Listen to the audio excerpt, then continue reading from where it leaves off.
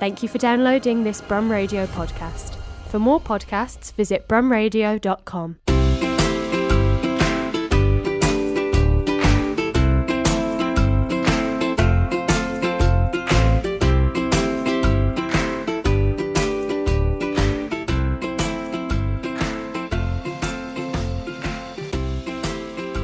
Hello, Dreamfesters. Welcome to the Dreamfest Podcast. I am your host, Pete Steele. Thank you very much for downloading me into your ears today. First of all, an apology. I have had a slightly longer break than I had anticipated. I was going to have a short break over Christmas and New Year, maybe a week or two, maybe. And I was going to get to the first podcast of 2021 out sort of around New Year's Day. However, lockdown happened and the kids are back home and I am now full-time teacher. So my editing time has been greatly reduced. But I have managed to get this one edited for you, and I have managed to record a few others as well. So keep an eye out for those. I've got another 5 after today already in the bag and ready to be edited. But for today, my very special guest is the wonderful Mr. Neil Jones. He is the singer, guitarist and songwriter for perhaps the premier soul band in the middle of the UK right now, a little band called Stone Foundation, who have done numerous collaborations with the likes of Paul Weller, of Nolan Porter, Betty Lavette, Catherine Williams, William Bell, Hamish Stewart. The list goes on. I had a lovely chat with Neil over Skype in mid-December, and we talk about all that sort of stuff. And the band's latest album is Love Enough. But don't forget, if you want some extra content with Neil, extra 10 or so minutes of chat plus some extra questions, you can join the Patreon at patreon.com/dreamfestpod. It's just £2 a month and you get lots of extra stuff. And I'll give you a shout out on the podcast as well if you join up. But yeah, crucially, we'll be finding out who makes it into Neil's Dream Festival lineup, who's going to open the show, who is headlining, and who will serenade him while he eats. All this will be answered and more, and I'll be back at the end with some handy links for you. But let's join the conversation as I ask Neil about his writing process with long-time writing partner Neil Sheesby, aka Shees, as we curate a Dream Festival lineup with special guests, Stone Foundation's Neil Jones. So sit back, relax, and enjoy.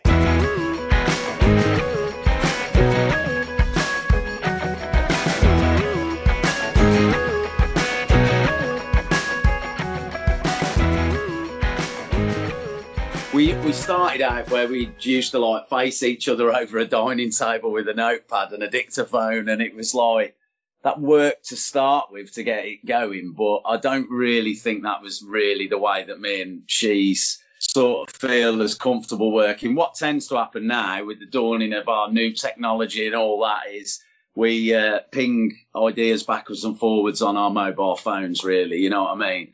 Sometimes I'll take something which is fully formed and Neil will add like an outro line or a bridge and then vice versa, you know. So there's always, the other person has always got some kind of input into the other song, do you know what I mean? So that's kind of how we work. Then we just take it to the lads. We have a thought process in our mind. This is going to sound like this. And then it usually ends up sounding like something totally different. It sounds like us because, you know, we're reaching for something that's probably inspired by, I don't know, hip hop or American soul music or whatever. And then it just gets amalgamated and gives that sort of UK vibe to it because we're obviously the musicians that are trying to put that across, you know. So we get our sound from it that way, really. Yeah. So let's take it back then to a young Neil Jones. When he was first listening to music, you said you mentioned that your dad had sort of introduced you to a few things. Was there anything in particular that stood out to you when you were younger that sort of got you into sort of the soul and that sort of stuff? I guess I've got a very classic English schoolboy upbringing when it comes to music because a lot of the stuff I was really heavily listening to when I was a kid was the Beatles and things like that, you know, or the Small Faces, and I was really into that kind of vibe. But my dad's record collection also had things like, I remember just records off the top of my head. I remember St. Dominic's Preview by Van Morrison, which I just thought was an incredible record growing up as a kid hearing that.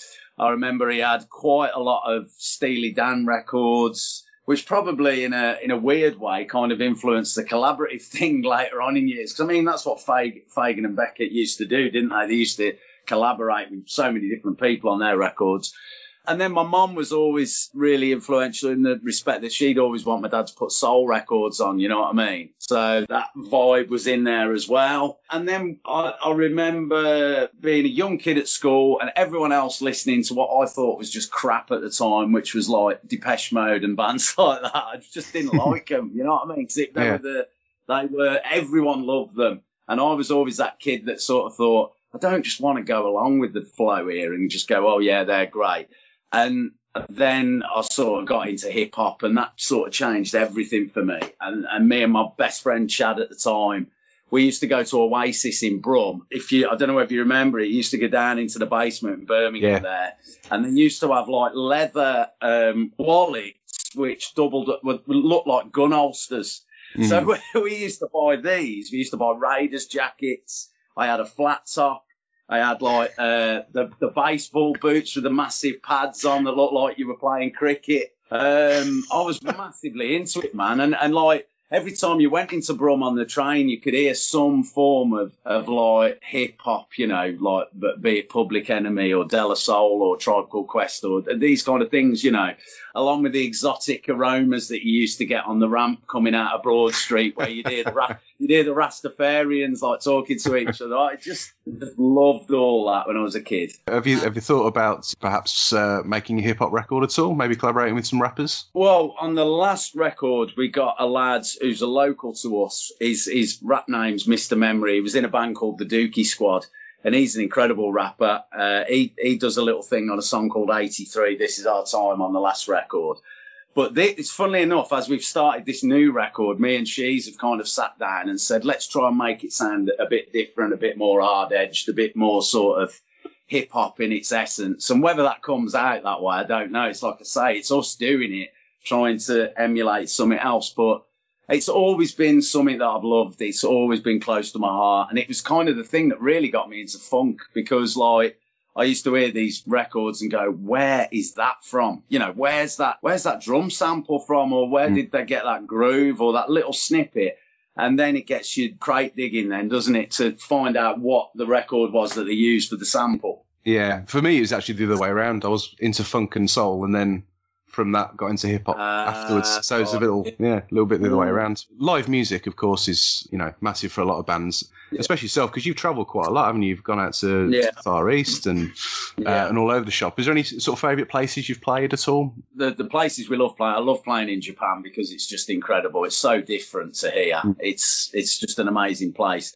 One of the venues, I was just speaking to them this morning, actually, because we are meant to be playing in Hamburg in March at a place called the Mojo Club. If you ever get a chance to go and check that venue out and watch a band there because it's brilliant. It's just so good. And the German crowds are just so loving, you know what I mean? They've got this kind of energy about them, you know, and especially in Germany, when we toured in Germany last year, the amount of people that come up and went, why are you leaving us? You know, they were gutted about the Brexit thing. You know what I mean? Really gutted. I thought because you'd finished your set. Yeah. No. But it's like, you know, they're really loving people, lovely people.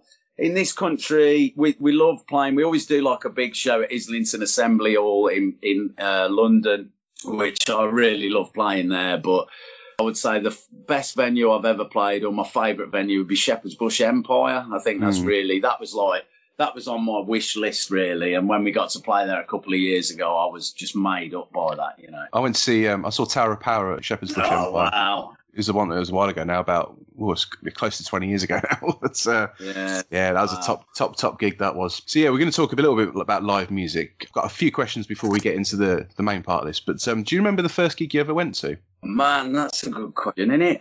It is. Trying to remember that now. That's properly stumped me. I would probably say it was Crowded House. Okay. I was really into Crowded House when I was a kid, and I know that's kind of like one of those. It's funny, isn't it? Because now it's probably like one of those sort of bands that people would go, Crowded House. But I always loved them. I thought Neil Finn was a fantastic songwriter. And when I was a kid, my dad took me and my mate Chad down to see him in London somewhere. I can't even remember the bloody venue. And I remember the support band was a band called Dada. which I'd never heard of them again or since. Yeah. I remember I bought 2 tape cassettes that night, one of Crowded House and one of the support band. I probably would think it was something like that, I would say. Yeah, I think people say, Crowded House is perhaps a guilty pleasure. I don't really like that phrase particularly, but I think for anyone who's seen them live, that you know what they're like as musicians. They're not just a pop band that write catchy songs. They're proper musos, aren't they? Well, funnily enough, through the first lockdown, Neil Finn was doing. I think it was through the first lockdown. He was doing like this online thing from his studio in New Zealand, and it was just bloody brilliant. He's got his kids playing with him now, so he is just a phenomenal musician. That you understand, like when you work with. Like when you work with Weller, for argument's sake, you understand why he is where he is. You know what I mean? Because I think these musicians can pick up something, start just noodling and playing, messing about on an instrument, and it sounds like the best thing you've ever heard. You know what I mean? Because they're that good. And I think he falls into that bracket, whether you think he's cool or not. I think he's cool. I'm with you there, Neil. Yeah.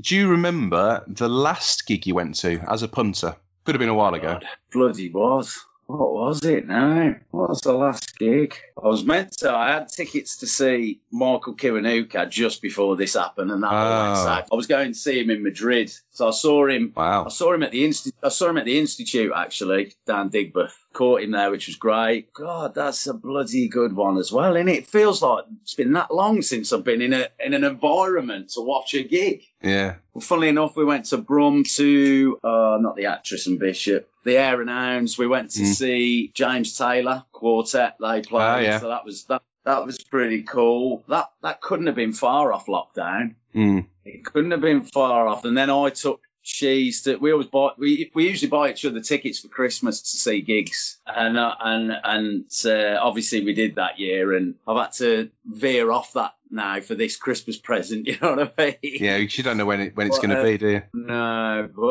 but yeah, it would have been the James Taylor Quartet or something like that. It would have been a smaller sort of gig, Yeah, I saw James Taylor at Glastonbury, I think it was. He was in the Craig Charles Funk and Soul Fantasy Band, and he was the keyboard player that day. That was a really good gig. That was. Mick and Ernie were in that band, weren't they? Yeah, I think they were. Yeah. I remember seeing Michael Kiwanuka actually. When was that? That was before his first album came out at the Glee Club in Birmingham. Oh wow! And he was and he was supported by the Staves as well that day. And I absolutely love the Staves. The Staves are fantastic. But yeah, just before he sort of became really big. But really good, really good. I absolutely love his voice. I really do. Yeah, he's very good. Very good. And my final question on this is, what's the best gig you've ever been to as a punter? The best gig. I've been to quite a few of those. I remember seeing Amy Winehouse in Birmingham. That was really special. I did as well. Was that before Back in Black album? Was that? Yeah, it was. Yeah. It was when she had the.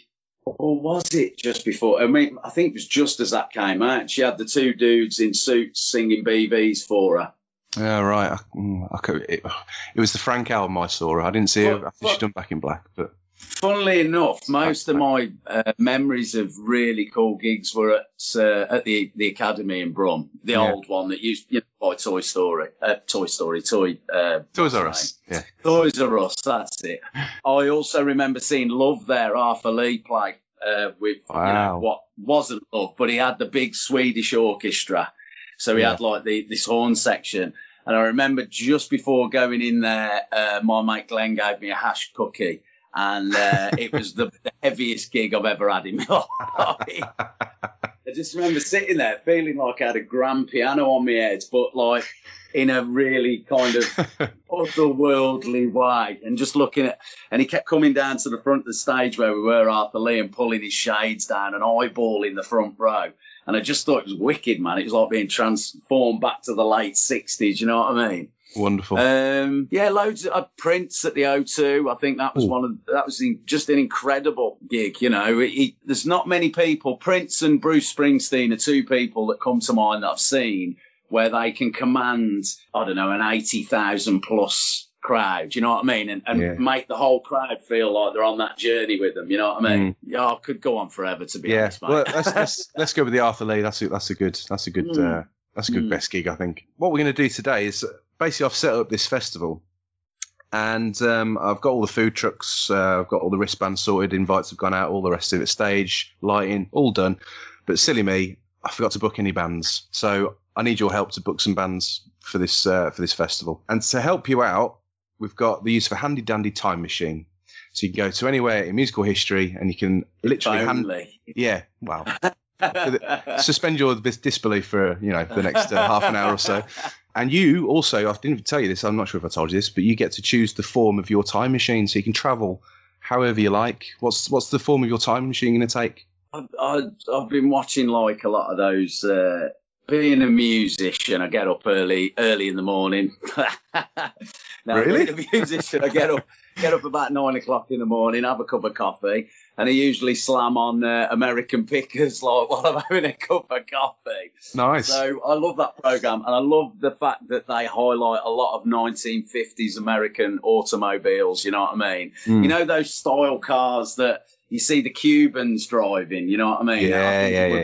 It would be that style of car that never ages because it never sees rain. It's always in the sunshine.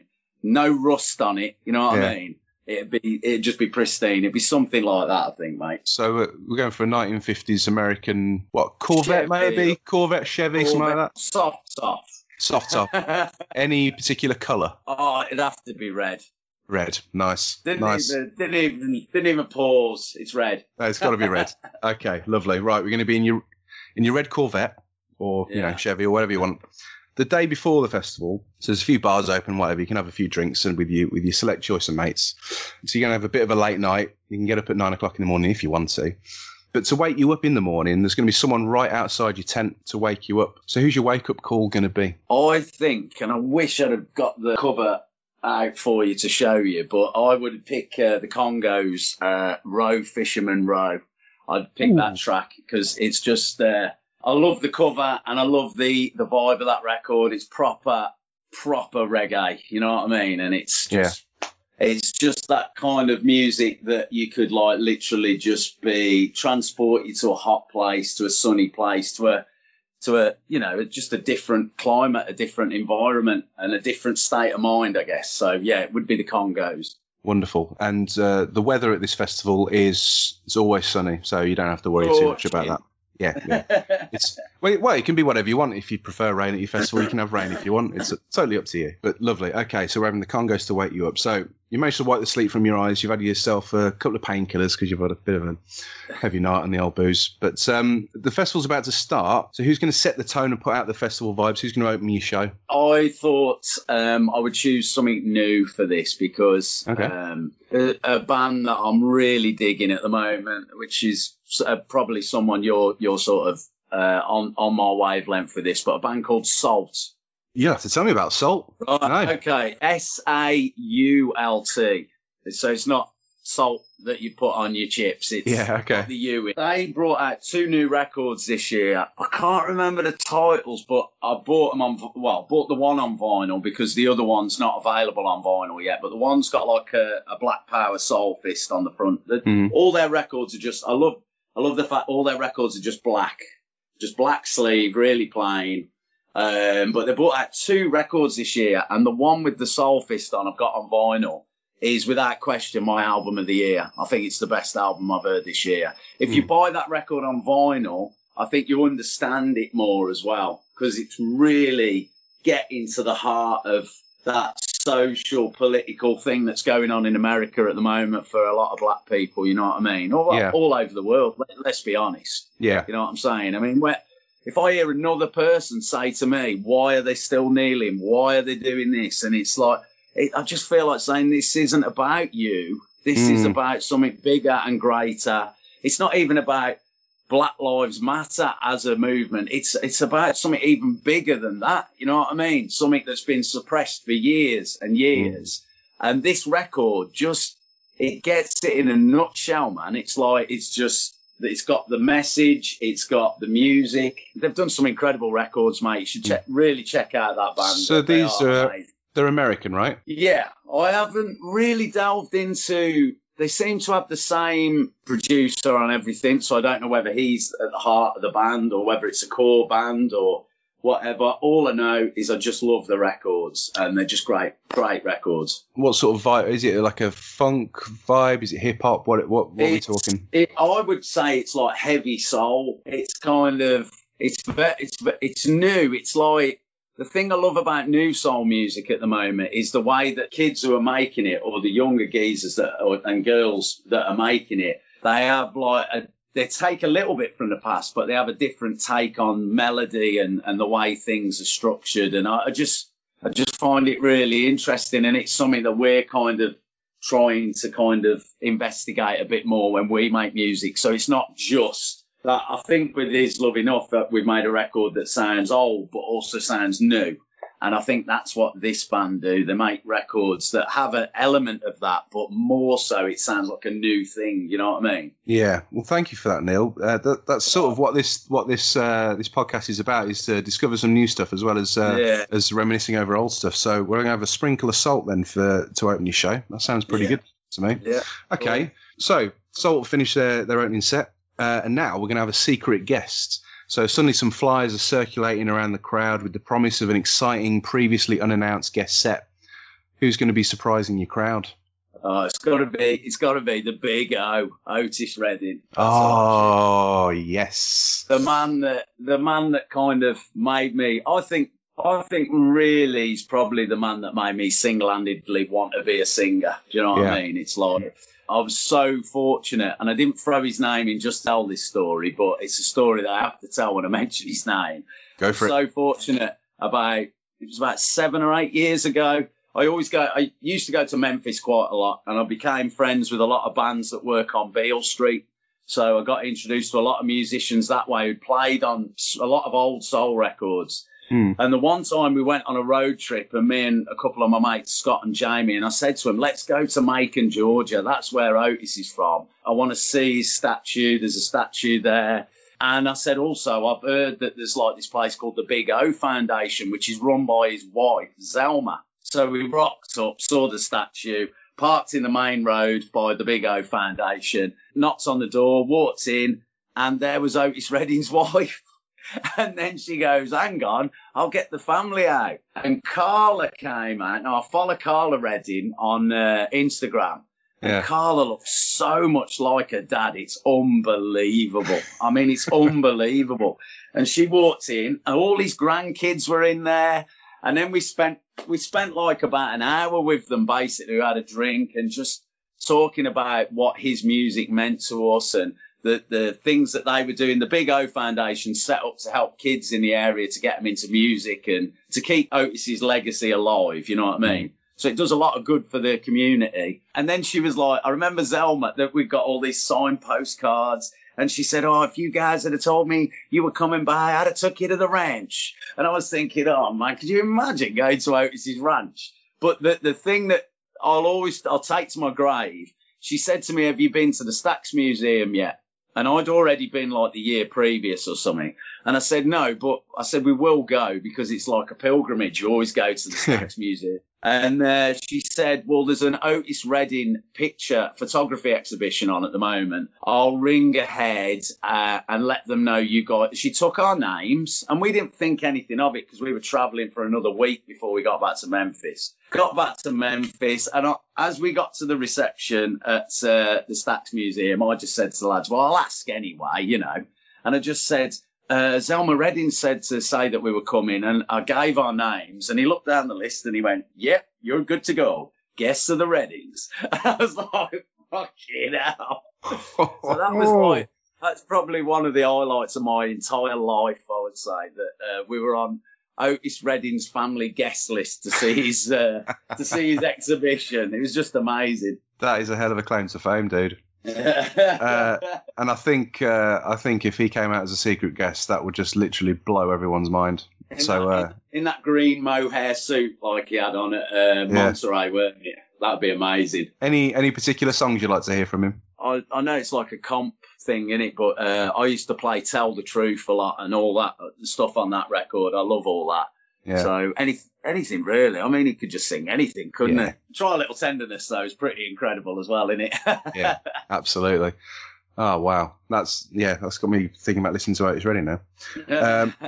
Well, Otis Redding has finished his Try a Little Tenderness, and he's certainly built up a bit of an appetite for yourself. So it's time to go and get something to eat. What is your favourite festival grub? What's going to keep you going and sustain for the rest of the day? I'm really big into the sort of Turkish cuisine. I like that sort of stuff. When I've read that question, and I thought, because I also my memories, because I'm obviously talking to you today, and like being a Brummie and everything, I'm thinking about Birmingham. And I always remember when we used to go to gigs or when we used to go to Snobs when I was a kid and you go down to the Indian funk nights. I mean, the funk nights were great down there, weren't they? In the little room at the side of the big room, we always used to go down Chinatown and have some proper Chinese grub as well, you know what I mean, before we went.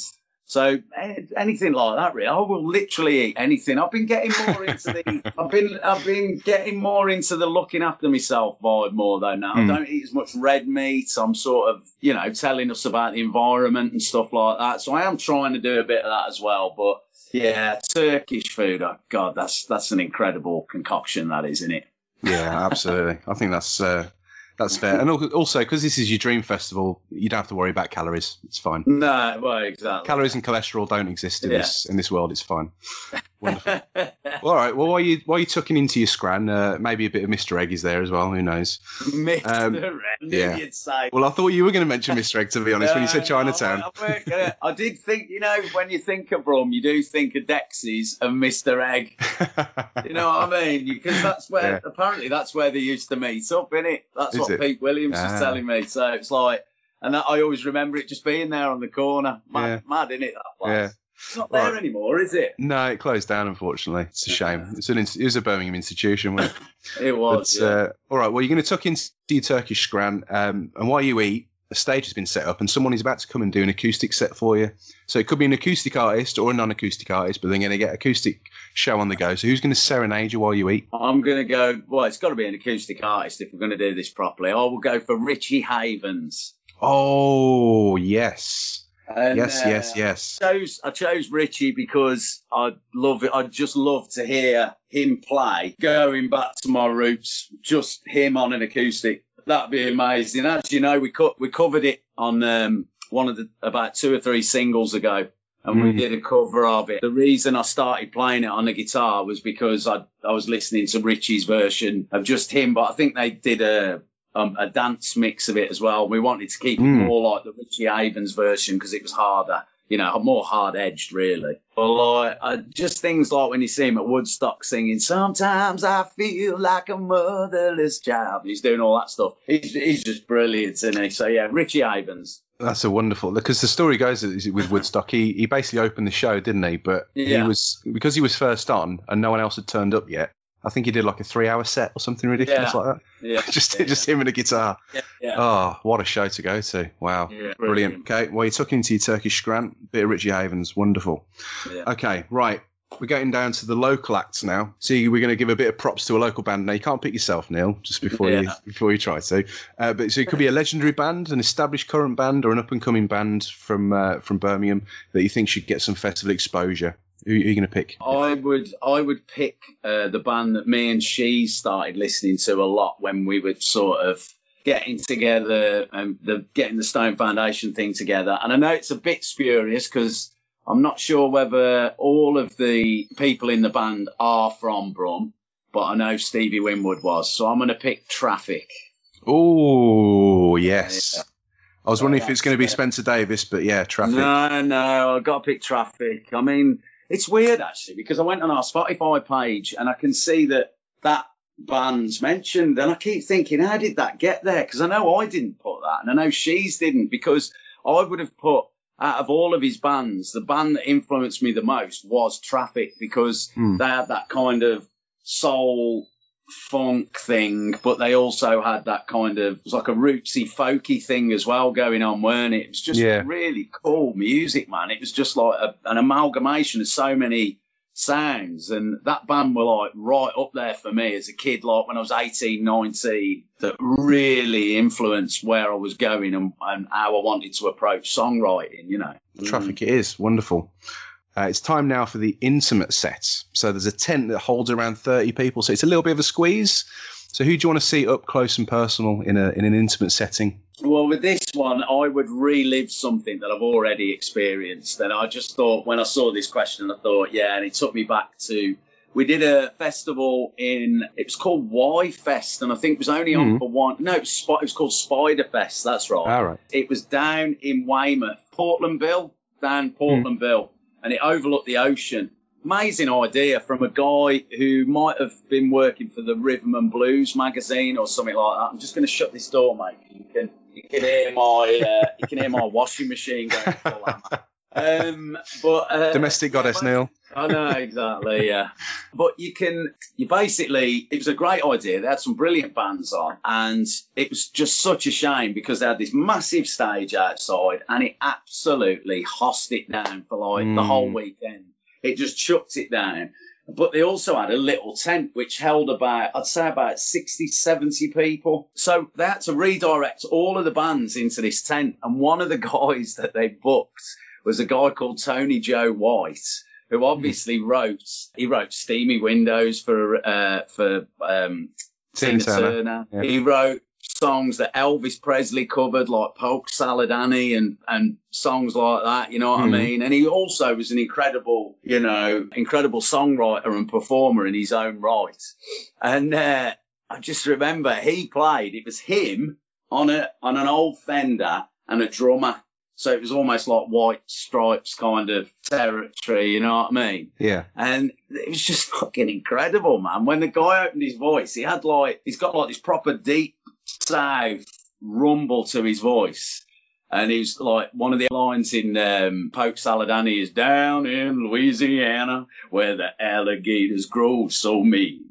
And he's like, started this, and the whole tent seemed to rumble. And outside there was like this thunderstorm kicking off. And we're all just sat there going, is this actually happening? You know what I mean? It was just an incredible experience. But I could have also picked, I've had two moments like that in my life. I could have also picked Arthur Brown because we got to see him one time in a working men's club in the Midlands. It was me, Shees, and our guitarist. And on the same night, there was Tim Rose, who wrote Hey Joe. He performed a little acoustic set.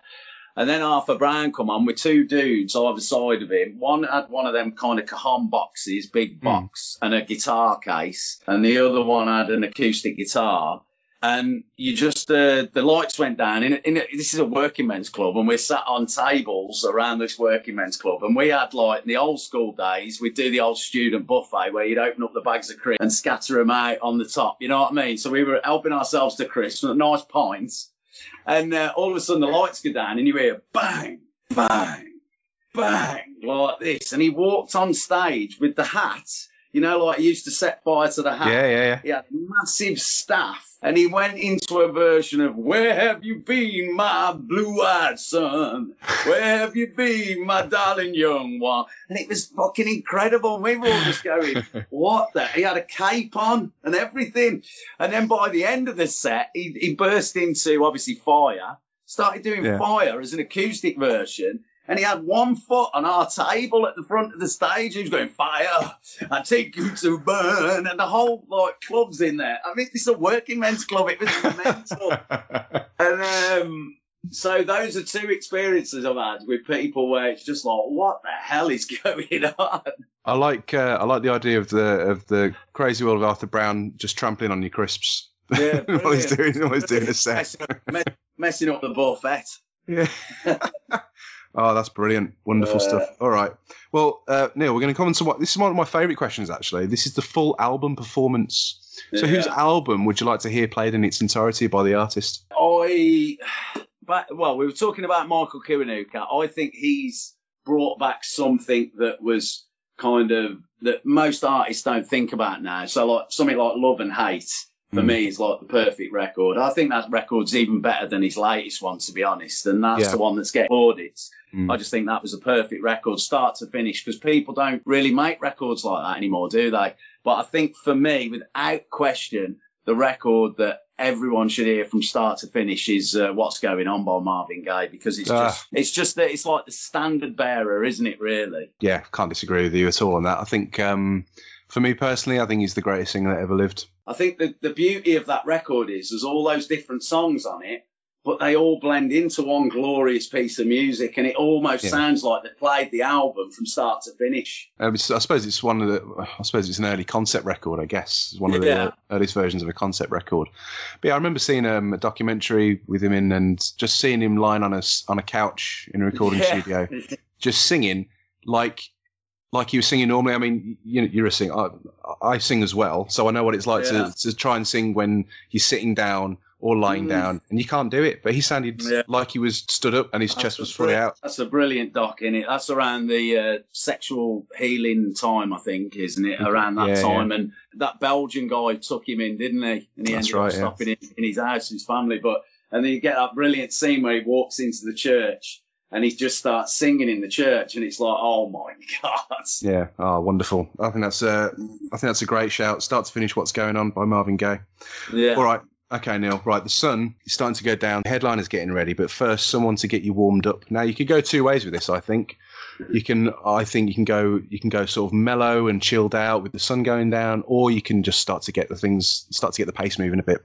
Which way are we going to go? I'm just going to go full hammer because I think because most of the things I've picked have been a little bit more gentle and a little bit more, because I know what your next question is. Who would be the two sort of people that I'd like to see play there and then someone else play straight after? Yeah. And especially if you've had a few drinks, I'd go for Iggy Pop and the Stooges. Oh, what an answer. Can you imagine that? Can you imagine it? Can you imagine him just having it, diving into the crowd and just the chaos and the energy that would be put out on that stage would be quite something, wouldn't it? So we're going for peak, early to mid 70s Iggy Pop?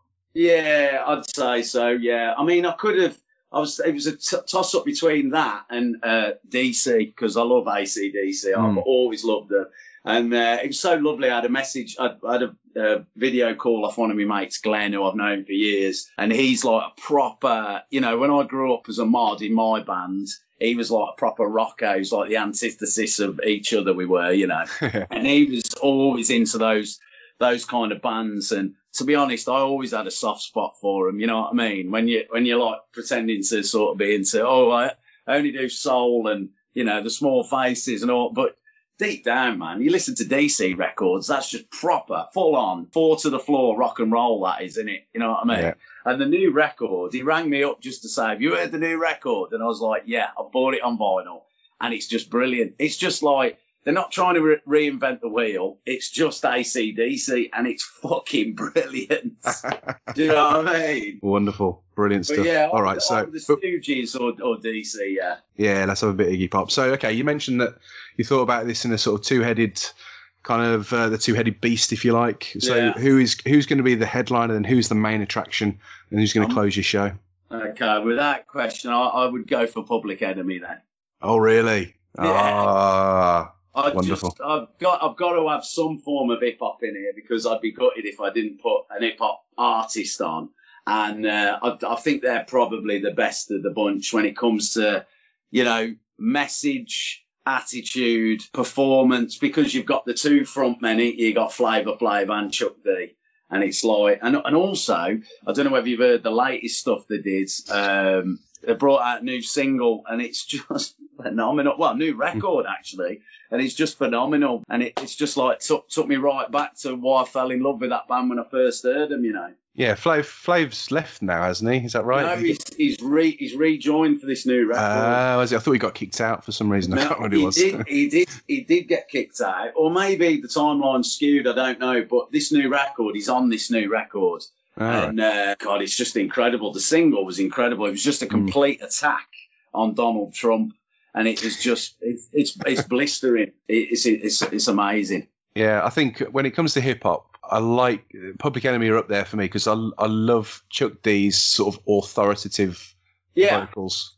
He is like the Otis Redding of hip hop, I think. Yeah, You know, it's what hip hop's all about for me. Yeah. When you hear those, I always equated all those vocals on those hip hop records, whether it was Big Daddy Kane or Public Enemy or I don't know, the Booyah Tribe or bands like that I was really listening to when I was growing up. I equated all of that to my favourite soul singers. Each one of them, Eric B and Rakim, they all had different voices where you heard it and thought, he reminds me a bit of like a Curtis, like someone like Ice-T had that kind of softer, edge to his voice, or and then Chuck D was always, for me, he was like, that's Otis, man. If he was a singer, he'd be like Otis Redding. They had that kind of element of to their voices, you know what I mean? Yeah, I'm actually singing. Yeah, absolutely. So Public Enemy have closed the beat down. Flavor Flav's dropped his clock, whatever he's done with it. Yeah. Probably thrown it into the crowd or whatever. Oh, boy! Yeah, exactly, yeah. So the lights are going to go down on the stage, and someone mentions there's a jam session happening up on the top of the hill with a campfire, and they've invited you to go along. You get to bring your guitar, you can take some bongos or whatever. And when you get there, someone completely unexpected is also there, and they want to have a little jam with you, to jam throughout the night. So who are you going to jam with in front of the campfire to bring the festival to a close? Well, I'm going full circle here, and I'm bringing it. Can you imagine jamming with Bob Marley and the Wailers? Could you imagine that? Could you just imagine? I'm talking old grey whistle test footage, Bob Marley. So I'm talking Peter Tosh, Bunny Wailer.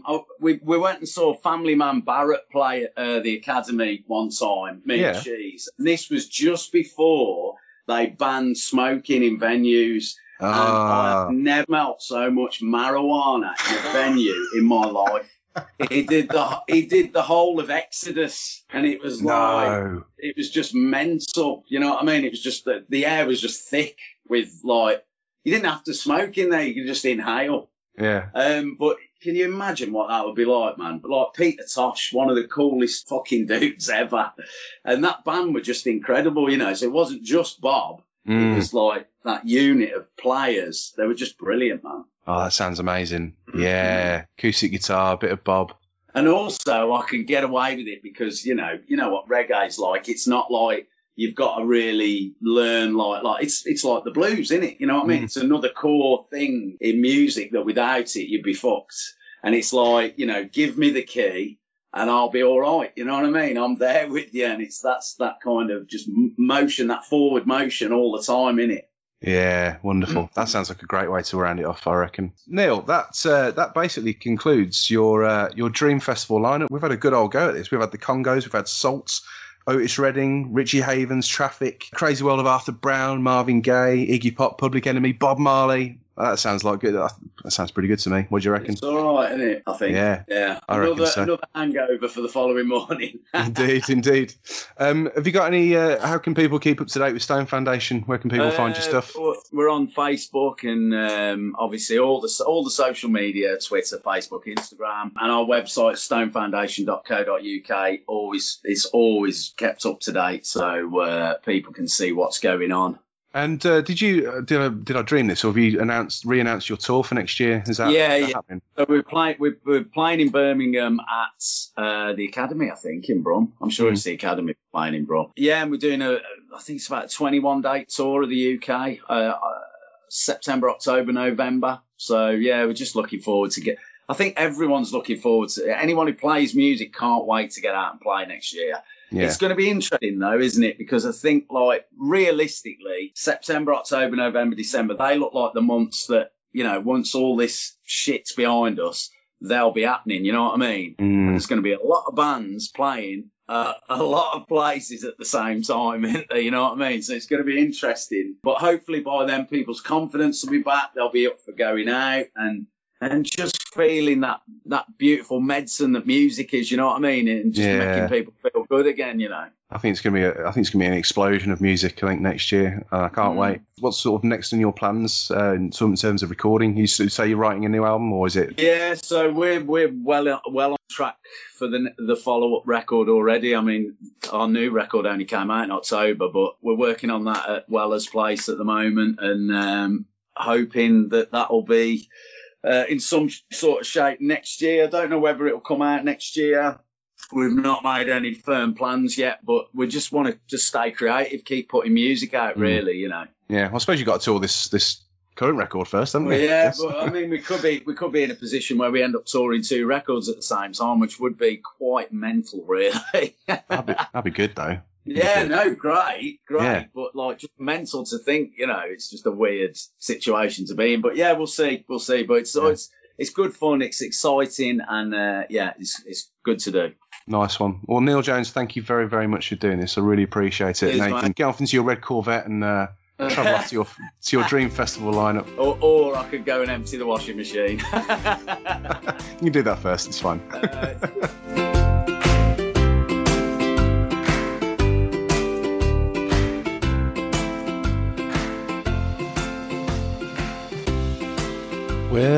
Well, there we have it. That was Neil Jones from Stone Foundation. My sincerest of thanks go to him for giving me well over an hour of his time at a time that was leading just up to Christmas. If you haven't already, please sign up to the Patreon to hear extra chat with Neil and extra questions, including who he would spend an hour of his time with backstage, as well as his dream band lineup. If you want to get hold of any Stone Foundation music, it's in the usual places, Spotify, iTunes, etc. But if you are a vinyl collector, like I am, then head to their website, stonefoundation.co.uk, where you will find all of their vinyl releases, which, as I record, I think there's a bit of a sale going on there. So go and splash the cash on some wonderful back catalogue material. You'll also find the usual t-shirts, mugs and signed lyric sheets if you go in for that sort of thing. I personally have too many mugs and t-shirts in the house, so I can't splash on those sort of things. But if I make some room, maybe I will. Remember, if you want to become a patron of this podcast, you can go to patreon.com/dreamfestpod. It's just £2 a month for all the extra content and knowledge that you are helping make something you like to listen to. Follow me also on Twitter @DreamfestPod or @BrumRadioPete, and there's a Facebook page as well. So get on there and maybe start a conversation about who you would like to see on your Dream Festival lineup, or indeed who you might want to hear as a guest on the show. My thanks also go to Richard Farmer for the artwork, Jane Powell for the music, and to the Brum Radio podcast channel for hosting. I shall be back in a couple of weeks' time with my special guest. Not sure who it will be yet, as I've got a few to choose from, but I promise it will be a belter. That's all from me, so thank you very much for listening, and remember, if you book them, they will come. Bye.